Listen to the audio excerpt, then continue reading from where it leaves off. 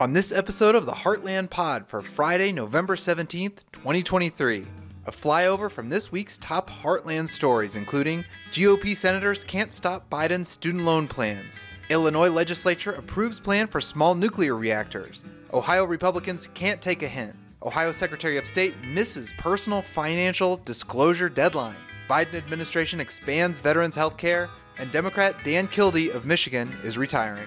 I'm Sean Diller in Denver, Colorado, and we're glad to have you with us. If you're new to our shows, make sure you subscribe and leave a 5-star rating wherever you listen. You can also find Heartland Pod content on YouTube and on Twitter at The Heartland Pod. All right, let's get into it.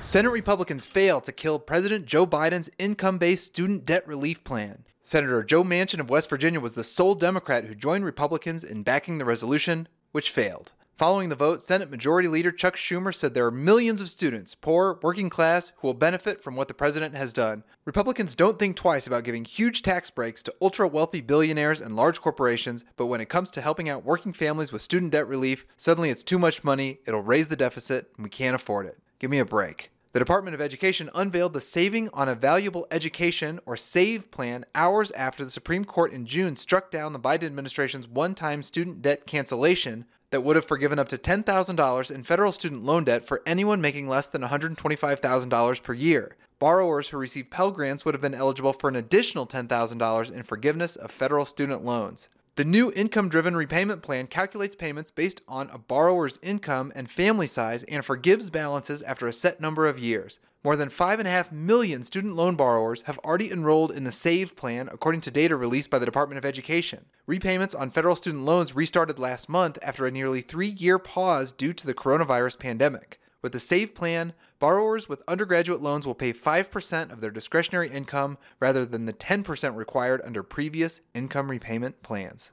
Illinois lawmakers are ready to go nuclear. Governor J.B. Pritzker, who vetoed the previous bill, supports a new effort. On Thursday, Illinois lawmakers approved a proposal that would allow companies to develop new nuclear power generation in Illinois for the first time since 1987. House Bill 2473 does not entirely lift the 36-year-old moratorium on nuclear construction, but rather creates a regulatory structure for the construction of small modular nuclear reactors, or SMRs. The bill limits the nameplate capacity of such reactors to 300 megawatts, about one-third the size of the smallest of the 6 existing nuclear power plants in Illinois. It also requires the state to perform a study that will inform rules for regulating SMRs, which will be adopted by regulators at the Illinois Emergency Management Agency by January of 2026. Proponents of the measure say it's a step to make the ongoing transition away from fossil fuels more reliable for customers throughout the state, while opponents warn the unproven technology comes with safety risks and the potential for cost overruns. The bill passed with bipartisan support in the Senate, 44-7,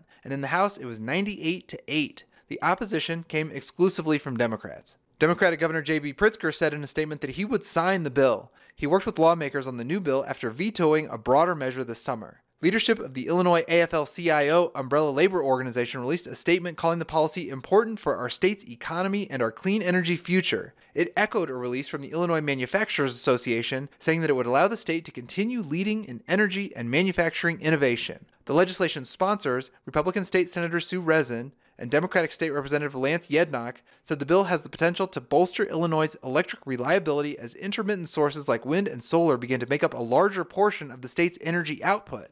Senator Rezin said she's particularly interested in the potential for SMRs to be developed at the sites of former coal plants in Illinois, avoiding the need to build new transmission lines. Because permitting nuclear energy takes many years at the federal level, the earliest a nuclear project could be brought online in Illinois would be in the 2030s. But critics of the bill and of nuclear power are worried. David Kraft, an outspoken critic of nuclear energy and head of the Chicago-based advocacy group Nuclear Energy Information Service, urged lawmakers at a Thursday committee meeting to reject the bill. Kraft said he was concerned about the lack of his existing SMR installations and the unproven nature of the technology. While some nuclear reactors of this scale do exist in other countries, no commercial SMRs have ever been built in the United States. In a follow-up interview, Kraft said that SMRs bring with them security concerns as the smaller installations have different staffing requirements than traditional reactors and use a more highly enriched type of uranium. Sierra Club Illinois chapter director Jack Darren called nuclear energy at best a distraction. Sierra Club was one of the main advocacy organizations that sought Pritzker's veto of the previous bill,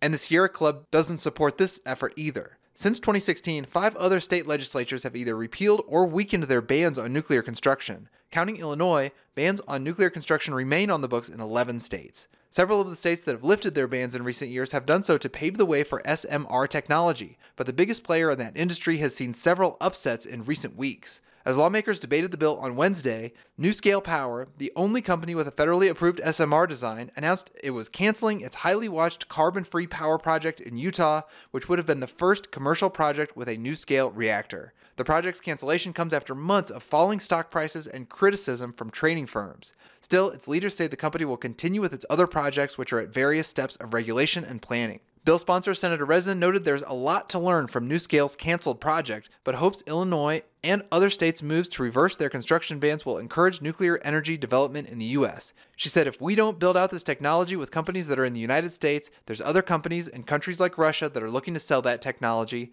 and we don't want that. Ohio GOP flows 15-week abortion ban despite voters saying no. The Ohio Senate president has floated the idea of a 15-week abortion ban following voters decisively choosing to keep lawmakers out of their reproductive care. The debate over Issue 1 continues at the State House. Some fringe and alt-right Republican House representatives are infuriated with the voters who stood up to secure abortion rights in the state. Issue 1, their proposal to enshrine abortion rights, passed 57 to 43% on election night. Despite this large victory, State House Republicans have been mulling over ways to combat it. State Representative Jennifer Gross is seemingly leading this fight with other far-right representatives Bill Dean, Melanie Miller, and Beth Lear. The quartet is described by other Ohio Republicans as being on the extreme end of their caucus due to anti-vaccine beliefs, peddling of conspiracy theories, and attacks on the LGBTQ+ community. Describing a potential 15-week abortion ban, GOP Senate President Matt Huffman said, "Clearly, there's a majority of people in Ohio who want that." However, that would of course be the opposite of what the voters just said a week ago. There are no statistics backing up what Huffman says, and based on the language of Issue 1, the voters chose not to have any restrictions before viability.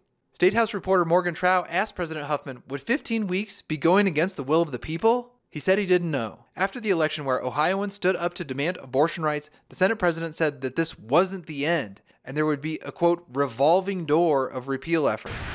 Ohio Secretary of State Frank LaRose misses his extended reporting deadline in the U.S. Senate race. He's the only one who hasn't filed. 3 Republican candidates hoping to topple U.S. Senator Sherrod Brown go before voters in a few months, and by now, they should have disclosed information about their personal finances. 2 of them, State Senator Matt Dolan and entrepreneur Bernie Moreno, have done so. But after filing an extension through November 14th, Ohio Secretary of State Frank LaRose still has not. In both the U.S. House and U.S. Senate, candidates and members have to regularly file disclosures that describe their financial positions, assets, and liabilities. But the reports stick to broad strokes. Filers name their mutual funds, for instance, but the amount of their holdings are bracketed, $1,000 to $15,000, or $15,000 to $50,000, etc. Current U.S. Senator Sherrod Brown reported about $27,000 in retirement income from his time as a state official. His U.S. Senate income doesn't need to be disclosed, nor do his U.S. Senate retirement accounts. Brown also reports serving as a trustee at Gallaudet University in Washington, D.C. since 2008. Under U.S. Senate rules, candidates must file financial disclosure reports within 30 days of becoming a candidate. Secretary of State LaRose announced his candidacy July 17th and filed for a financial disclosure extension August 9th. The extension gave him until November 14th to file. Despite the 90-day reprieve, LaRose has not filed. The Ohio Capital Journal reached out to his campaign to see if the report had been filed but not yet posted, or if the campaign has requested a further extension, but the campaign did not respond. Late filing carries a $200 penalty, and failing to file or filing a false report carries a civil penalty of up to $50,000. LaRose's failure to file thus far is particularly notable given a $250,000 personal loan he made to his campaign in September. While his Republican opponents have loaned their campaigns significantly more money, LaRose doesn't really have that kind of money. His previous disclosures from his time as a state lawmaker don't suggest he'd have that sort of cash readily available. Chagrin Falls Republican Matt Dolan comes from a wealthy family that owns the Cleveland Guardians baseball team.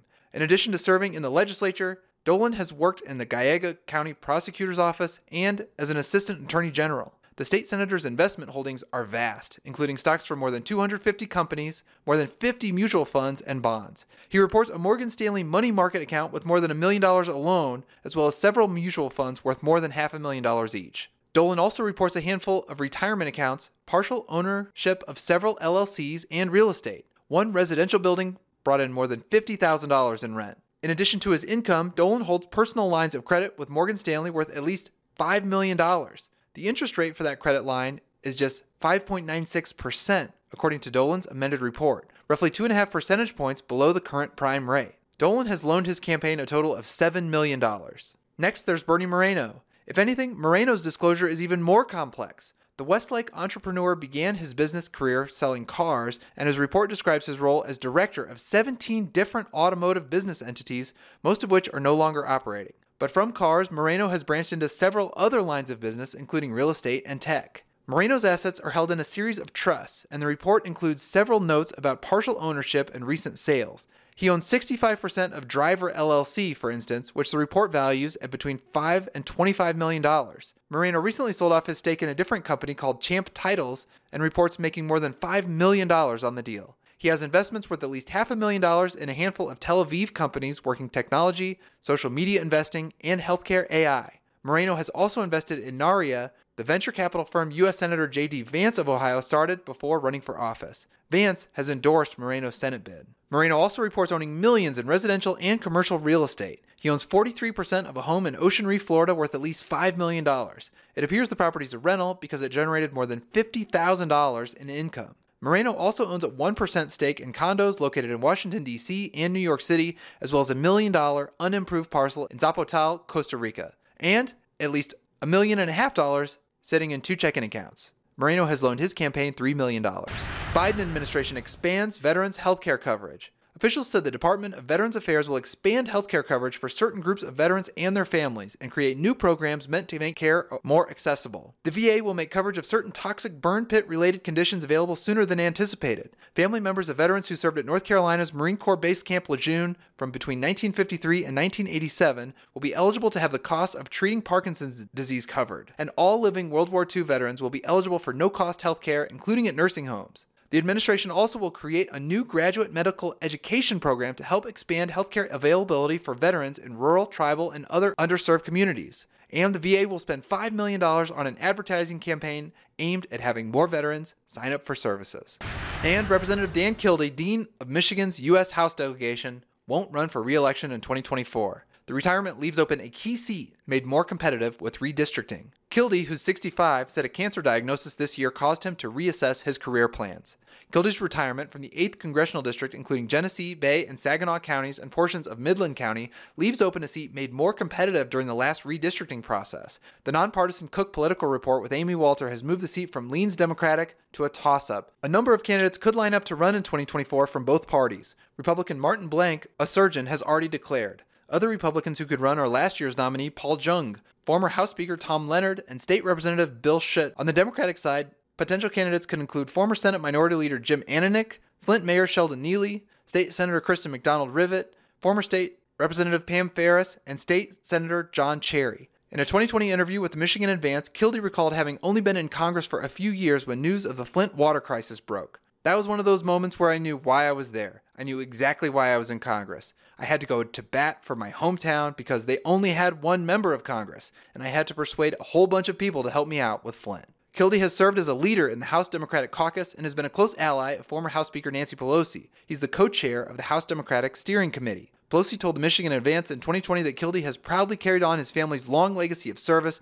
becoming a tremendous champion for the people of Flint and all Michiganders as part of leadership. As a powerful member of the Ways and Means Committee, his persistent, dissatisfied leadership has delivered critical resources to strengthen and develop his community and ensure that our budget remains a reflection of our nation's values. Congressman Kildee's bold vision and expert guidance as Chief Deputy Whip has been invaluable to House Democrats as we work to advance progress that made a difference in the lives of hardworking families in Michigan and across the country. Michigan Governor Gretchen Whitmer said through a statement that no one fights harder for his constituents than Dan Kildee. Congressman Kildee knows the Bay region like the back of his Michigan mitten, and I am so grateful for our productive partnership. I'm grateful for our collaboration to bring progress to areas of Michigan that too many have left behind. We brought good-paying, middle-class manufacturing jobs back to Flint, worked to lower the cost of prescription drugs with President Biden, and delivered on the issues that make a real difference in people's lives. U.S. Representative Alyssa Slotkin called Kildee's retirement a huge loss for Congress, for Michigan, and for me personally. The center of his work is and always has been his hometown of Flint, for which he has fiercely advocated, especially in the darkest hour of the Flint water crisis. While I'm thankful I have another year to work with him and thrilled that he's moving on to his next chapter, this departure stings. United States Representative Debbie Dingell of Ann Arbor said that Kildee will be missed. His deep knowledge of many issues and his concern for others has made a difference in countless lives, and his years of service have benefited our country in many ways. And we will definitely have more on the developing primary picture for this open seat in Michigan, as well as the new open seat in Virginia as Abby Spanberger runs for governor, and everything else that happens as we are now just a couple of short months from the 2024 primary season. Well, that's it for me. From Denver, I'm Sean Diller. Stories featured in today's show appeared first in the Kansas Reflector, Michigan Advance, Ohio Capital Journal, Missouri Independent, and Capital News Illinois. Thanks for listening. See you next time.